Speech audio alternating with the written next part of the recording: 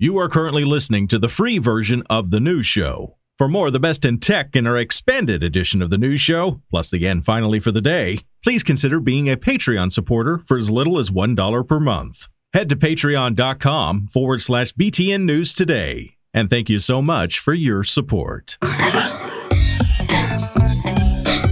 Hey there, news listeners. Welcome to your Tuesday edition of the BTN News Show. It is the 8th of August, 2023. Here comes the best in tech that happened over the past 24 hours. And we got it for you in around 5 minutes.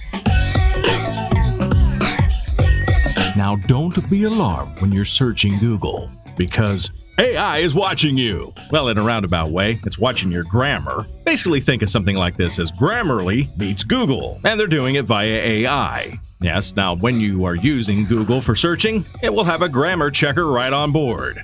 The new AI tool notices an error, including maybe a spelling mistake, and from there, Google will actually rewrite it completely, even if it's a full sentence. In fact, if you're actually just going there to spell check, which we've all been there, I'm sure, you can easily copy the corrected phrase or word by hovering over it. Now, currently, the tool's only available in English, and no word yet when other languages will be supported. Of course, we've actually been using this tool for a while now. Grammar tools have been offered in Gmail and Google Drive for a long time. Don't know why it took so long for it to actually come to search. You know, the thing that actually makes Google.